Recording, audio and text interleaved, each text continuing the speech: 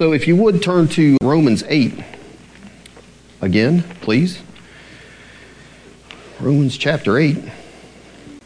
We'll pray. Father, just ask once again that you'll speak to all of us in your sovereign grace and mercy. You'll meet with us today, Lord, and I just ask you'll impress on all of our hearts the grace that you've manifested to us in adopting us into your family, and that we can now call you Father, and that we're part of the family of God. I just ask you'll make that real to all of us today. Everyone sitting in this room, that's our prayer in Jesus' name. Amen. So we'll begin reading in Romans chapter 8, verse 12 down to verse 17. And Paul writes there, "Therefore, brethren, we are debtors not to the flesh to live after the flesh. For if you live after the flesh, you shall die. But if you, through the Spirit, do mortify the deeds of the body, you shall live. For as many as are led by the Spirit of God, they are the sons of God. For you have not received the spirit of bondage again to fear, but you have received the spirit of adoption, whereby we cry, Abba, Father. The Spirit himself bears witness with our spirit that we are the children of God. And if children, then heirs, heirs of God and joint heirs with Christ. If so be that we suffer with him, that we may be also glorified together with him." Amen. And this is where I was wanting to start, and I ended up backtracking clear back to verse 1. So we've had to kind of work our way this way. This is sermon number 4. We're going to talk about the great doctrine of adoption. There was a man, his name was Russell Moore. He was the dean of theology at Southern Seminary when I was there. He's since got another position now. Very good preacher. Almost didn't hear any message he taught that I didn't think was really anointed and of the Lord. And he's got 5 children, all boys. 3 of them are natural children, and 2 of them he adopted from a Russian orphanage. So he said when he and his wife flew over to Russia and walked into that orphanage to see their sons for the first time, what struck them wasn't the stench, even though he said the stench was so bad that he dried heave. And it wasn't the squalor of the place. It wasn't the fact that this building, there's paint falling down. It was a totally dilapidated building. The thing he said that struck him when he walked into this room filled with babies was the silence. He said even though that room was crammed full of little tiny infants, there wasn't a whimper, there wasn't a cry, and there surely wasn't any laughter. He said the only sound he heard was cribs banging up against the wall, babies comforting themselves. And he said it suddenly dawned on him why. Because he said this institution, and it was an institution, was filled with babies with no mother and with no father and with nobody to respond to them when they cried. And so they never did. He said it was just a room full of silence. So they met the 2 boys that they were going to adopt for the first time, and they spent a week with them. They'd go in there every day. They'd talk to them. They'd hold them. They'd read to them, and they would comfort them. Did that for an entire week. So on the last day, they're getting ready to go back, and they went there, and they're like, the people told them, they said, all we can give you is 5 minutes with those boys before you're going to have to leave.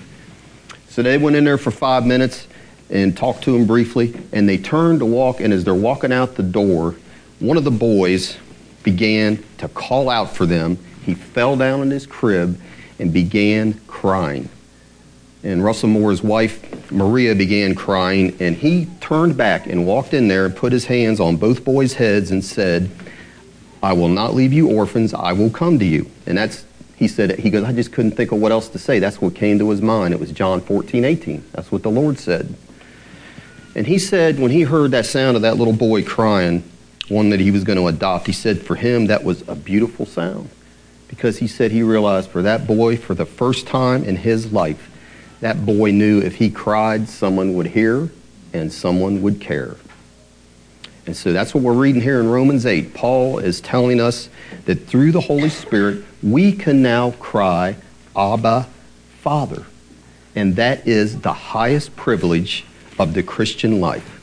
It is the greatest privilege we have, that we've been adopted into the family of God. that God is now our Father and Jesus is our elder brother. So listen, beginning in verse 14 through verse 17, this is where Paul introduces this great theme that we are the children of God. He's never brought that in up to this point, but he brings it in big time here. He labors it in these verses. So previously, he said, we've talked about this, he says we live according to the Spirit, that the Spirit dwells in us, and that Spirit in us is life. And I just briefly want to go back to verse 12. He says, because of those things that we talked about, he says, therefore, brethren, we are debtors. We're under an obligation. Now, usually in the New Testament, we're told that we're under an obligation to live a certain way. Why? Because of what the Lord Jesus Christ did on the cross, his death on the cross. In 2 Corinthians 5, for example, it says there that he died for all, Jesus, that they which live should not henceforth live unto themselves, but unto him which died for them and rose again. That's the motivation that's given there, and that's true and that's right. But here, we're told that we're obligated to the Spirit that dwells in us. That's where our obligation is here. And why would that be said? Why is that? An old preacher that I read has a good answer for that, and that is, it's because the Spirit that dwells in us, it's called the Spirit of God, the Spirit of Christ.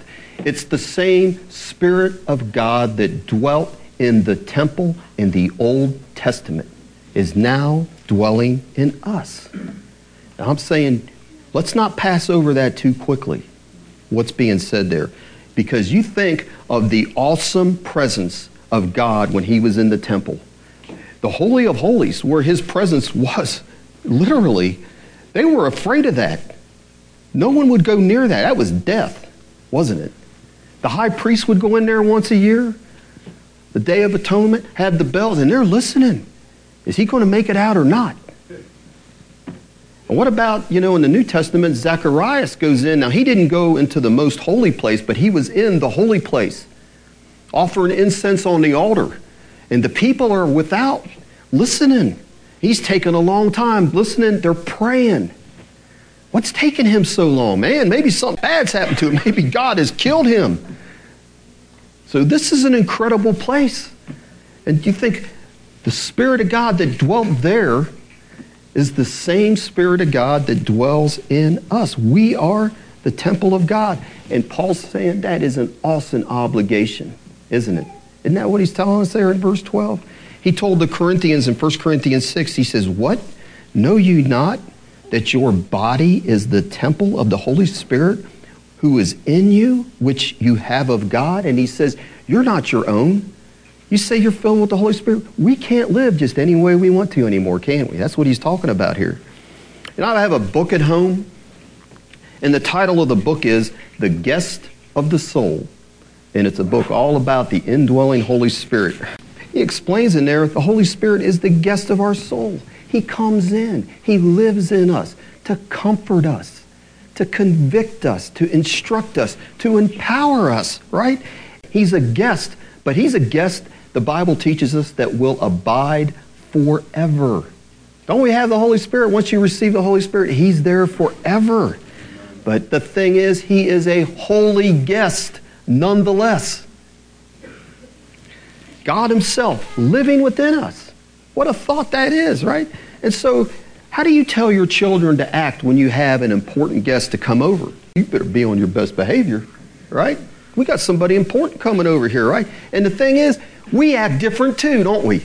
If it's somebody important. My daughter was telling me, the guy that owns the Chick-fil-A where she works at, he's a young guy, but she says, man, when he comes in, he's a nice guy. She likes him. He's not mean. She says, everybody acts different in there. I'm like, yeah, because he's the owner. So shouldn't we act a little different? Our permanent guest, the Holy Spirit, don't you think he's as important? The most important guest anybody could have, living inside of us. And that guest is with us everywhere we go, isn't he? Everywhere we go. He hears everything we say, knows everything we think. He's grieved when we speak evil, and he gives us joy when we obey. He's leading and guiding us in everything we do. And so we have an obligation, is what Paul's saying in verse 13. I have an obligation to put to death everything that would offend our guest, everything that would grieve him, everything that is against the law that he, God himself in us, has written on our hearts. Because it says that's what he would do when he came to live in us, would write the law in our hearts. I think that's an awesome thought, to think that the Holy Spirit, God himself, lives in us, the guest of our soul, the living God dwelling in our soul, the Spirit of life. And so here's what happens when the Holy Spirit is in us and leading us to kill our flesh and manifest his fruit in holy living. We can know something then. That's what we're moving on to here. We can know what? He's saying in verse 14, we can know that we are the sons of God. The Holy Spirit in us will tell us that. So it says our spirit should know that, but he's saying the Holy Spirit is telling us that in agreement with that, something outside of us, right? That we are the children of God. That's what verses 15 to 17 are all about. One thing the Holy Spirit is given to us for is to confirm our legal transaction. Legally, we've been adopted by God, and the Holy Spirit lets us know that that transaction has taken place. And that is the great purpose of the cross. So Christianity and the cross is not just so that we can be forgiven. The purpose is that we can be the Spirit-filled family of God. That's the purpose. And so if you would turn over to Galatians chapter 4. Galatians chapter 4, beginning in verse 4, and we'll see that pretty clearly here. Galatians 4:4, Paul writes, "For when the fullness of the time was come, God sent forth his Son, made of a woman, made under the law, to redeem them that were under the law." That, here is the purpose. Here's the purpose for all that we might receive the adoption of sons. And because you are sons, verse 6, God has sent forth the Spirit of his Son into your hearts, crying, Abba, Father. Wherefore you are no more a slave or a servant, but a son. And if a son, then an heir of God through Christ. But he's saying that's the purpose. Jesus came back to redeem us, to pay that price on that cross so that we could be members of God's family, his children. That's the ultimate purpose. That's the ultimate purpose of what he's come to do. So to be justified, it's the ground. Justified by faith. We have to have that as the ground of our salvation, right? But God didn't just stop there. The ultimate goal of God is our adoption. That's what we just read in Galatians. So listen, we could have been forgiven and cleansed and then just set out on the streets. He could have put us on the streets, forgiven and cleansed, right? That happens. I go in prison. That happens all the time to those guys. They'll get paroled, rehabilitated, and then they're sent out on the streets. In a sense, their record's clean, right? But guess what? They get out there. A lot of them, they have no family. They have no love in their life. They have no fatherly influence or oversight. And I mean, they are right back in a short time. Just happened to a guy we know in there. Guy like can't wait to get out, can't wait to get out, gets out. Now he can't wait to get back in, I guess, because he's back in. He's out for maybe a month.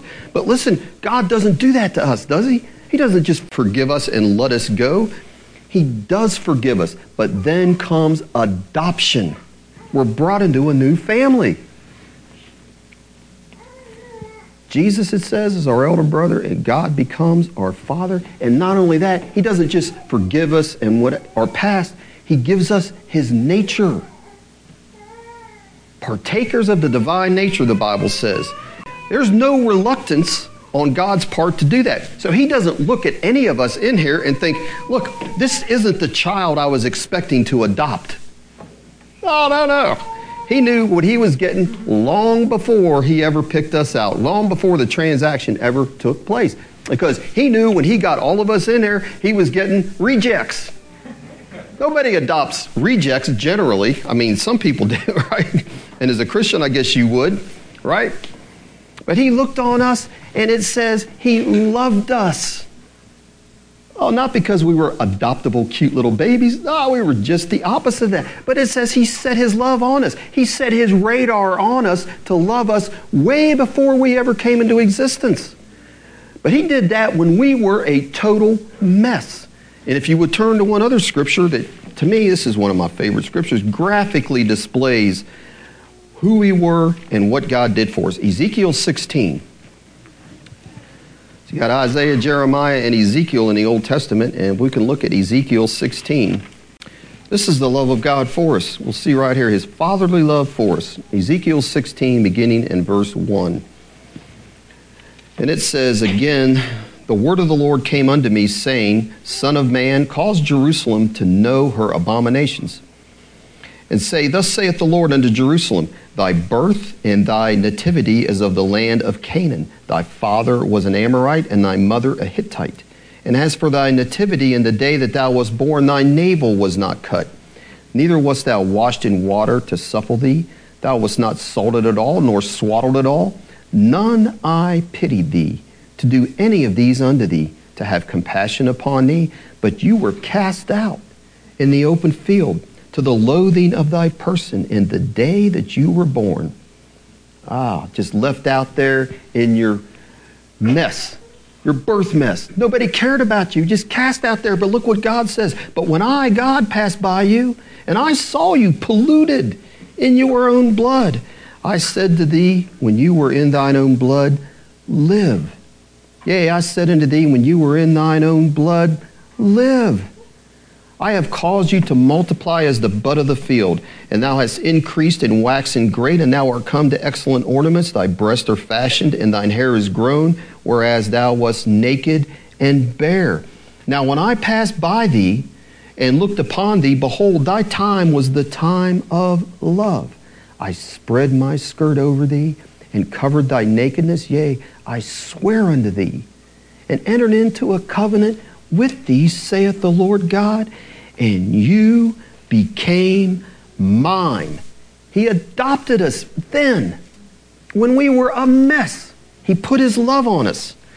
Verse 9, and then I washed thee with water. Yea, I thoroughly washed away thy blood from thee, and anointed thee with oil. And so on and so forth. But that is when God adopted us in our blood and pollution, in our sinful state. We were wretched in his eyes. That's what our sin looked like. And yet, it says he freely chose us. He didn't have to. He wasn't regretful that he chose us. He freely chose to love us. Like I said, most people, they want to adopt healthy children, and God adopts the unhealthy. That's how his love and his grace is manifested to us. You know, there was a little girl that was cruelly picked on in school over in England. She was picked on because the kids knew that she was an orphan and had been adopted.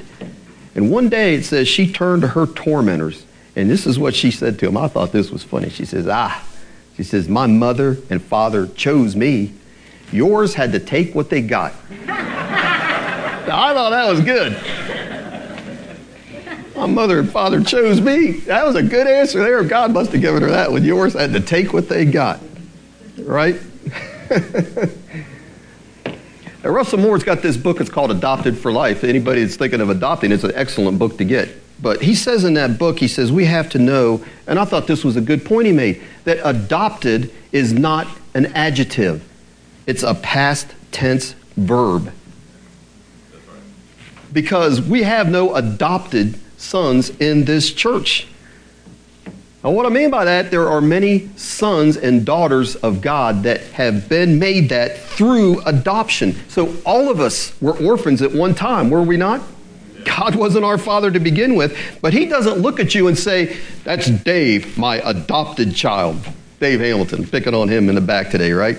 No, he looks at Dave and says, this is my child. My son, in whom I am well pleased. And then he might explain how Dave became his child through adoption. It's not the same, though. Adopted is not an adjective.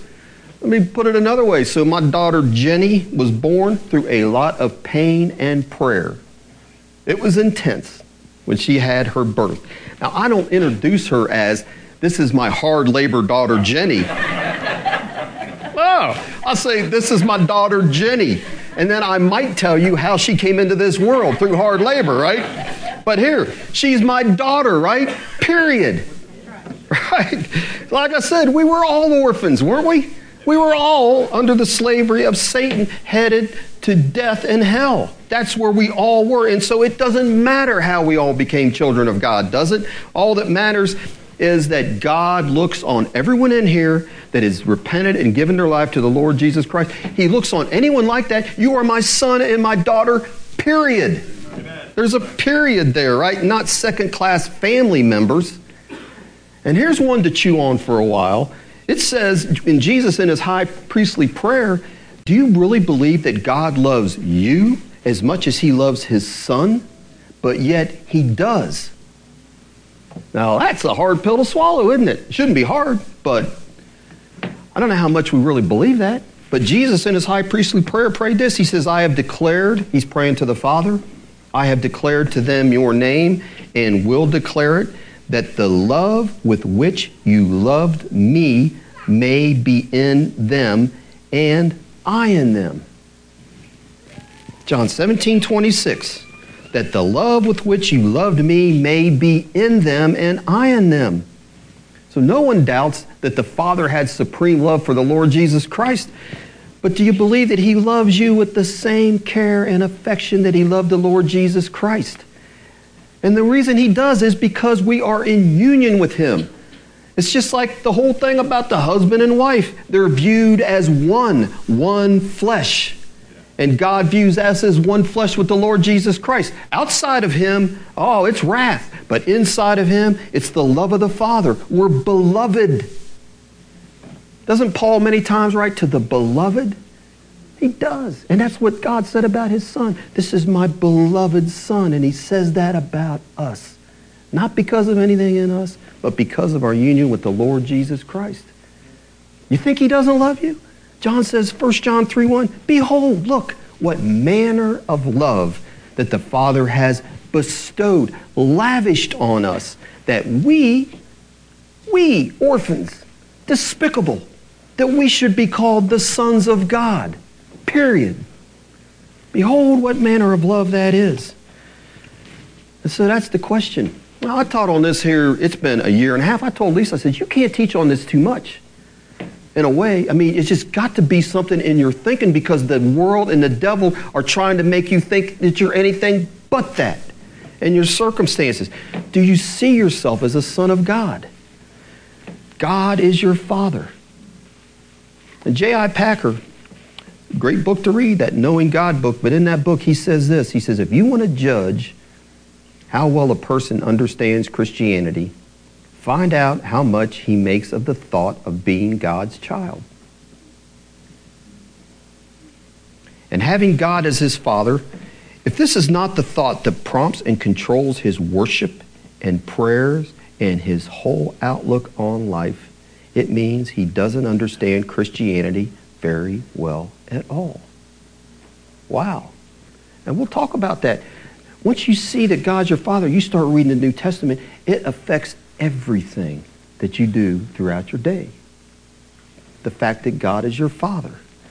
And so he wants us to know that we are his sons and daughters. He doesn't want us to be oppressed. Go back to Romans 8.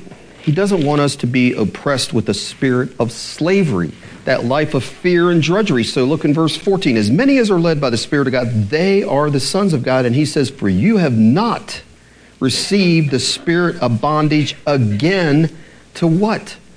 To fear.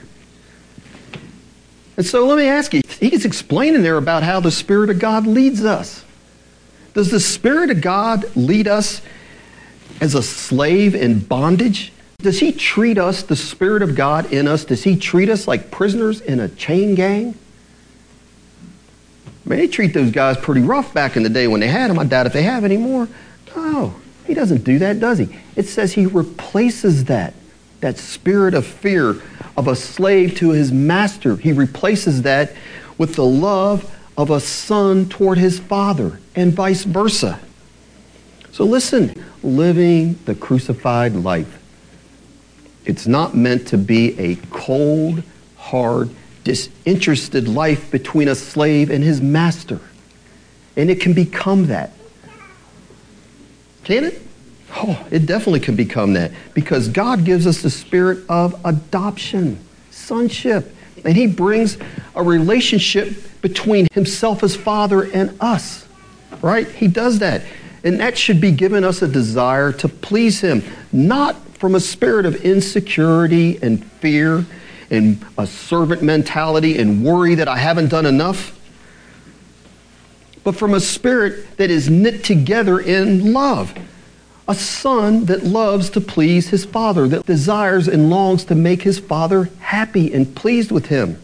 And listen, this is clearly seen in the story of the prodigal son. So the elder brother, he served his father, but I'm telling you, there was no love for his father in his heart. It was all duty, hoping to gain his favor, hoping to one day be rewarded. And I'm saying, when that's your attitude, you will never do enough. You'll never felt like you've done enough to make this master happy. That's what that slavery spirit is all about. And so listen to what the elder brother says. He wasn't happy with the way the father treated the prodigal that returned, but listen to what he said. Luke 15:29, he said this, he says, "Lo, these many years do I serve thee." And that word for serve there is the word for slave. "These many years do I serve thee, neither transgressed I at any time thy commandment. And yet thou never gavest me a kid that I might make merry with my friends." And you can hear it there. That guy resented his dad. Felt like he was never appreciated. And I like the way the NET translates that verse. It translates it like this. "Look," the elder brother's saying, "these many years I have worked like a slave for you, and I never disobeyed your commands, yet you never gave me even a goat so that I could celebrate with my friends." And listen to his words. These many years, it's been a long, hard toil serving you, Dad. All that time. And then he hits him up with two nevers. "Well, I never disobeyed you, but you never even gave me not a fatted calf like you gave my brother. You didn't even give me a measly little goat to have a party with." That's his accusation, isn't it? So for him, obedience to his father was cold, hard, and he hated it. You know why? Was it his dad's fault? It wasn't his dad's fault. His dad wasn't like that. He never allowed himself to be open to his father's true heart. And we can hear the holiness, faith message, and that can be bondage to us. It's not that God's trying to make your life miserable or the principles we've been taught are wrong, but you're not opening yourself up to the love of the Father. All the difference in the world. I'm saying, did he really discern his father's heart right? No, he didn't. Obviously, he didn't. Just like the man in Matthew 25. "I know that thou art an austere man, a hard man, reaping where you did not sow." That was not the right accusation. He was a wicked and slothful servant.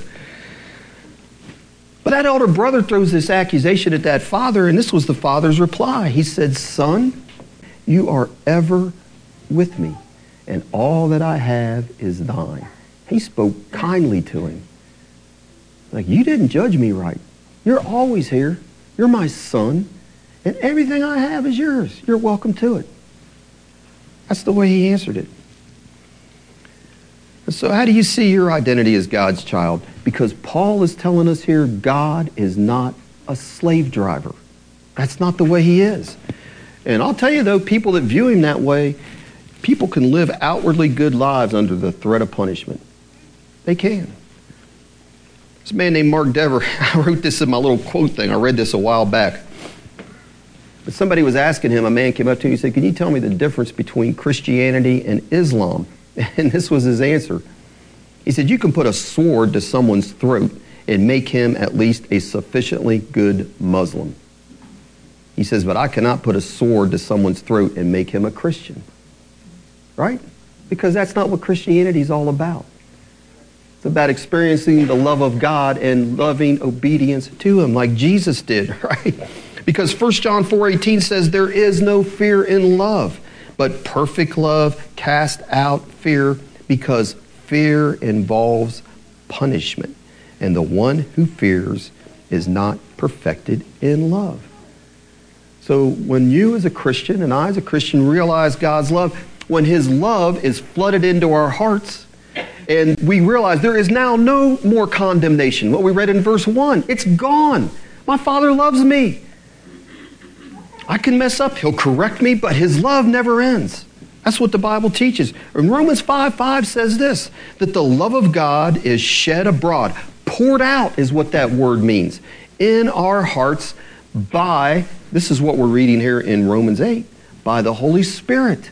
That's how the love of God, it's nothing we're going to work up or dream up or intellectually figure out. It isn't. It's a supernatural event that takes place. The Holy Spirit pours out the love of God into our hearts. By the Holy Spirit, he says, who was given unto us. And that can grow. And that's why Paul has his prayer in Ephesians chapter 3. He says, I'm on my knees praying that God will open you and strengthen you, that you can understand the love of Christ, which passes knowledge, beyond height, depth, whatever. Something that can grow. But compare the elder brother to the prodigal. You know, the prodigal comes back and he had his speech all planned out. We're talking about God replaces that servant spirit with one to be in a son. And this is what he was going to say. He says, this is what I'll say to my dad. Father, I have sinned against heaven and in thy sight, and am no more worthy to be called thy son. And he was going to finish that by saying, just make me one of thy hired slaves. And so when he comes running and they have the big meeting, he starts in on that, right? And he gets this far. Father, I've sinned against heaven and in thy sight, and no more worthy to be called thy son. And as he gets to say the next thing, the father cuts him off. Won't let him finish. I'm not going to listen to this. You're my servant, my slave. No. The next thing that's said when the son gets to that point, no more worthy to be called thy son, the father cuts him off. He says, bring forth the best robe and put it on him. Put a ring on his hand, shoes on his feet. Bring the fatted calf and kill it, and let us eat and be merry. For this my son was dead and is alive again, was lost and is found. For this my son, he says. You can hear the love in that, the love and affection that's been pent up while his son was gone.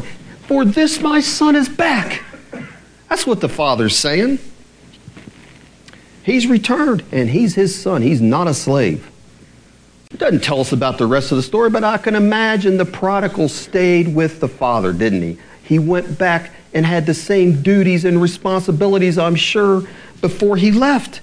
But what a difference there would have been in him in performing those duties, right? He would have done them now out of love for this father. And would have known my dad's not demanding. Everything he's asking just is what needs to be done. He's fair. He's not putting me in bondage. He would have done the same things he did before, but now he would have said, I've experienced this love and care of my father. Totally changes everything, right? His father might have seemed demanding, but he wasn't a slave driver. And here's what we need to see. God our Father is not a slave driver. He is the perfect Father. God is the perfect Father. Now, the world hates his commandments, and it is a burden to them. They are a burden, but not to a renewed heart. Because listen, this is what it says in 1 John 5, for this is the love of God. This is what we know when we have experienced God's love, that we keep his commandments, and his commandments are not grievous or burdensome. For this is the love of God, that we keep his commandments, and his commandments are not grievous. Oh man, we just got to get it down that God really does love us and have our best interest in mind. Matthew 7:11, he says, if you then being evil know how to give good gifts unto your children, how much more shall your Father which is in heaven give good things to them that ask him? How much more? He's the perfect Father. We're not the perfect fathers. We'd like to be, right?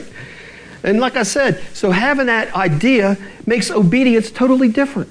And in the Bible, it should influence every aspect of your life. Your security. You got problems coming, worries coming your way. He says what? Casting all your care upon him. Why? Because you can know your heavenly Father, he cares for you. And your finances, everybody's in here working, the world's worrying, that's what gets presidents elected, how the economy's doing. Everybody's worrying about that. But Jesus said, seek ye not what ye shall eat, what ye shall drink, neither be you of doubtful mind. And he goes on to say in Luke 12, he says, fear not, little flock, for it is your Father's good pleasure to give you the kingdom. You don't have to worry. Trust in your Father. I tell my kids all the time, y'all don't worry about who's going to pay the bills and put food. Do you ever come home and worry about that? I never did growing up. I knew my dad would take care of me. And your Heavenly Father says He will do that for you and your family. What about forgiveness? As far as the east is from the west, Psalm 103, so far as He removed our transgressions from us, like as a father pities his children, so the Lord pities them that fear Him. And every day when we pray, our prayers should start off, how? Our Father, my Heavenly Father. With that in mind, He's looking out for me through this day. He lives in me, walking with me. He cares for me. And how about our holy walk? Paul doesn't say, walk holy so that God will be in you. No, he says just the opposite. He says, knowing that the Father is in you and walking in you, therefore. That's what he says. 2 Corinthians 6, he says, as God has said, I will dwell in them and walk in them, and I will be their God, and they shall be my people, and I will be a father unto you, and you shall be my sons and daughters, saith the Lord Almighty. Paul says, having therefore, because of that, having these promises, dearly beloved, God loves you. Dearly beloved, let us cleanse ourselves from all filthiness of the flesh and spirit, perfecting holiness in the fear of God. Knowing that He's our Father, we respect Him for who He is, the perfect Father. Therefore, because of that, He's walking in us, our God.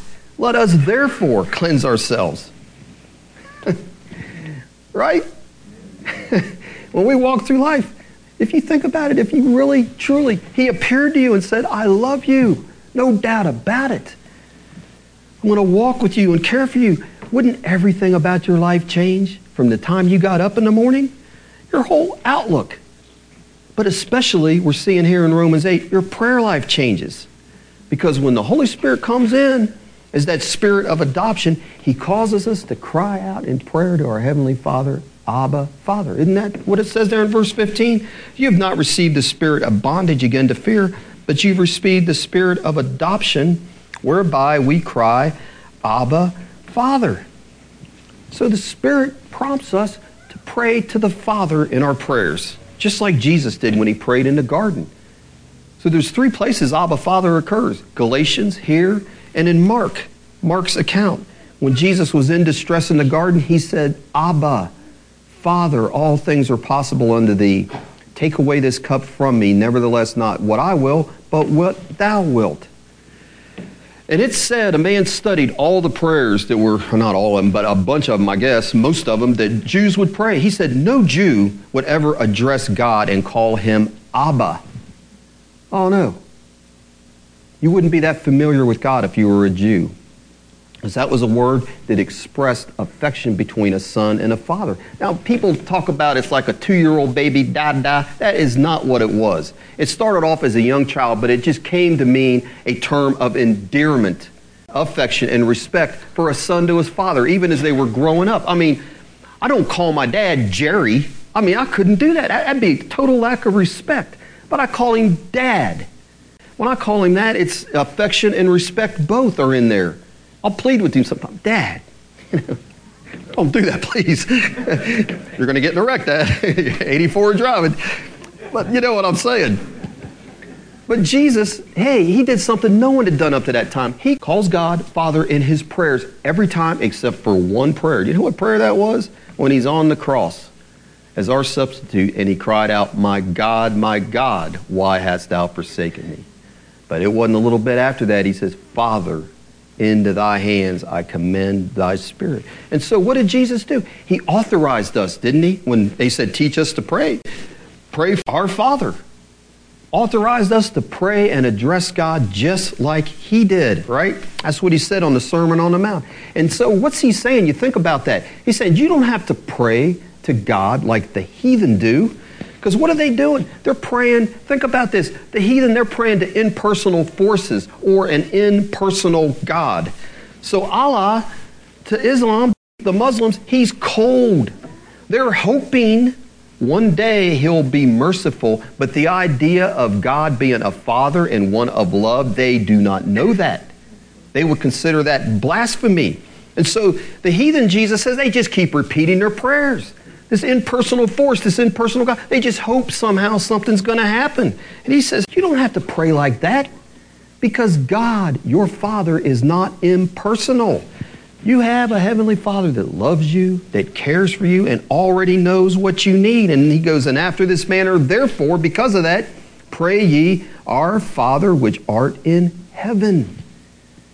He's saying he's my Father, and because we're brothers and you're united to me, you can pray to him just like I do. Abba, Father. Same confidence and affection that Jesus did and the Father shows we can have in our prayer life. Make all the difference in the world.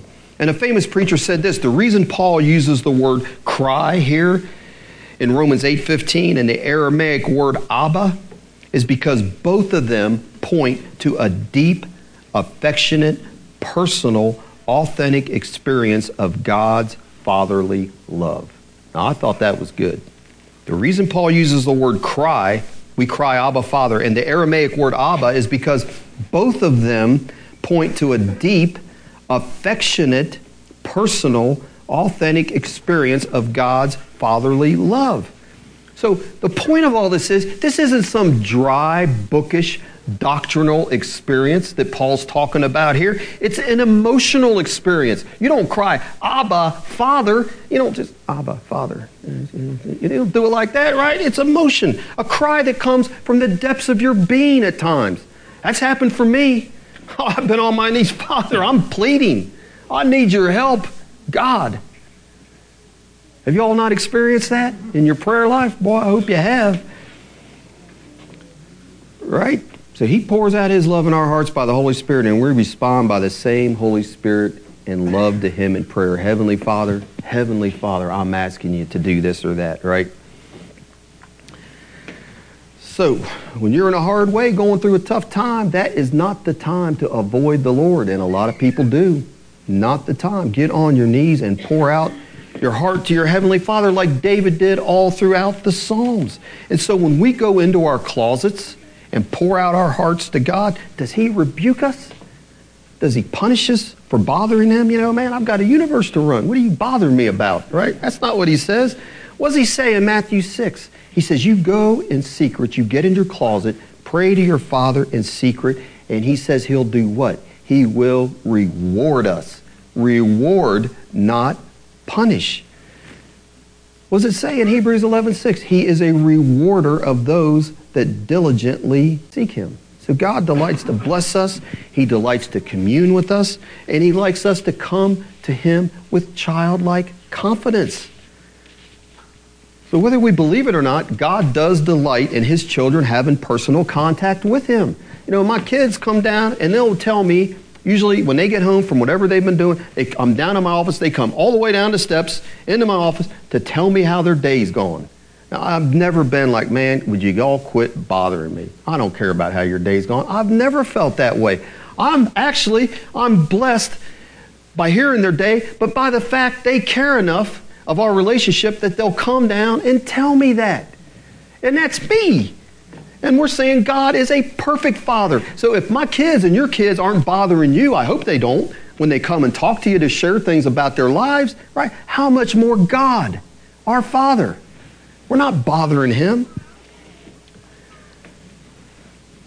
Martin Lloyd-Jones said this. He says, we must get rid of this mathematical notion of prayer, this idea of duty.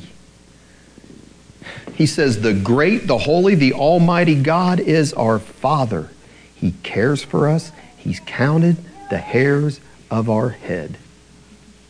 Well, some of us is less than others, right, Mr. Reedy? Yes, amen. Well, so what we've said today is what? Adoption. That's what we've been talking about. God becoming our Father, bringing us into His family to be His special, holy people. That is the great plan of salvation. That's what it's all about. And so eternity, which we should be looking forward to, right, every day, we're going to be in the midst of the family of God, enjoying the presence of the triune God and the fellowship of the entire family of God there.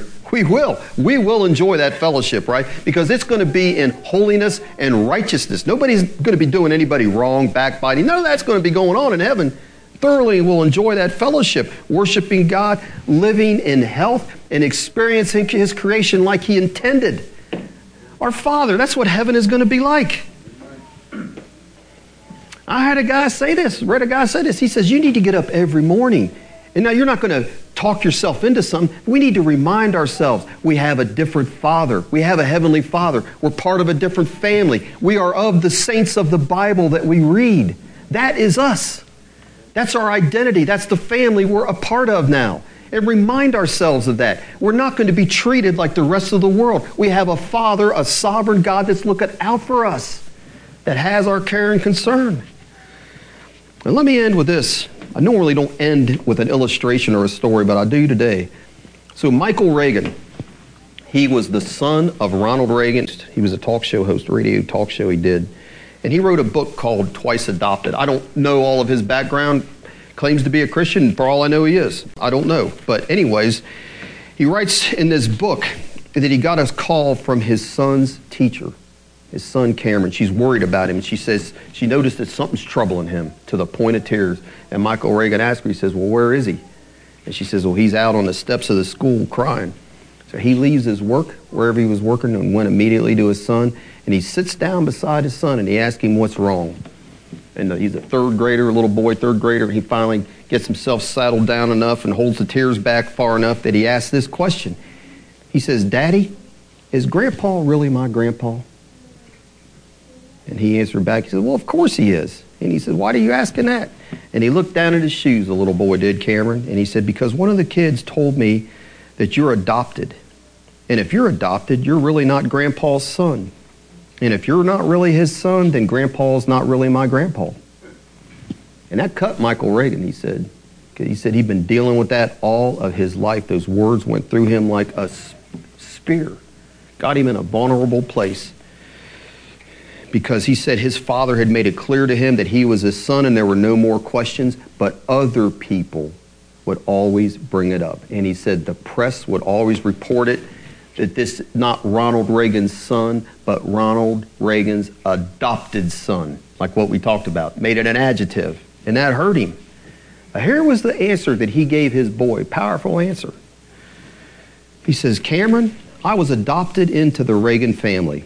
And the Reagan family is my family. President Reagan is my father, and he's your grandpa. You are the grandson of the president and part of his family, just like I am. And then he pointed over to a guy in a dark suit wearing sunglasses, and he says, if you weren't the grandson of a president, you wouldn't have these Secret Service agents around you all the time. And the kid thought about it. He goes, well, I guess not. And that settled it for the little boy, right? Now listen. The devil, he's always hassling us about that we're not truly God's sons. How can you know? He hassled Jesus about that, if you are the Son of God, right? He's always hassling about. Now, we don't have Secret Service agents to point to, but you know what we can point to? The cross. Yeah, amen. The greatest demonstration of our Father's love. And so listen, if you've repented and put your trust in life in the hands of the Lord Jesus Christ, you have a new identity. You have a new family. You're no longer a sinner, a slave of sin, but a son of God with the Spirit of God dwelling in you if you've received that. Amen? Amen. Amen. Let's pray. Father, I thank you, Lord, for these truths that you've shown us here, Father, that we are part now of a new family with a new identity, and that you as our Father, you'll never leave us and forsake us like some worldly fathers do, but you promise that you'll walk in us through your Holy Spirit all the days of our life. Correct us when we need to, just like the perfect Father would. And I thank you, Lord, that you say that we could be confident of this very thing, that the work that you have begun in us, that you'll bring to completion till the day of the Lord Jesus Christ. And I just ask that you'll make these truths that we've talked about today real to all of us and have it affect our prayer life, the way we walk in our daily life, as we trust you for all things, Lord, that we can put our hand in yours and know that you'll watch out for us and take care of us. And I thank you for this word that you've given us in this Bible, that we can know who the true God is. That he is a loving Father, not a cold, hard, detached God, but that you are a God that cares about us and that is involved with us and that will take care of us. Amen. I just thank you for that. And we pray that in Jesus' name. Amen.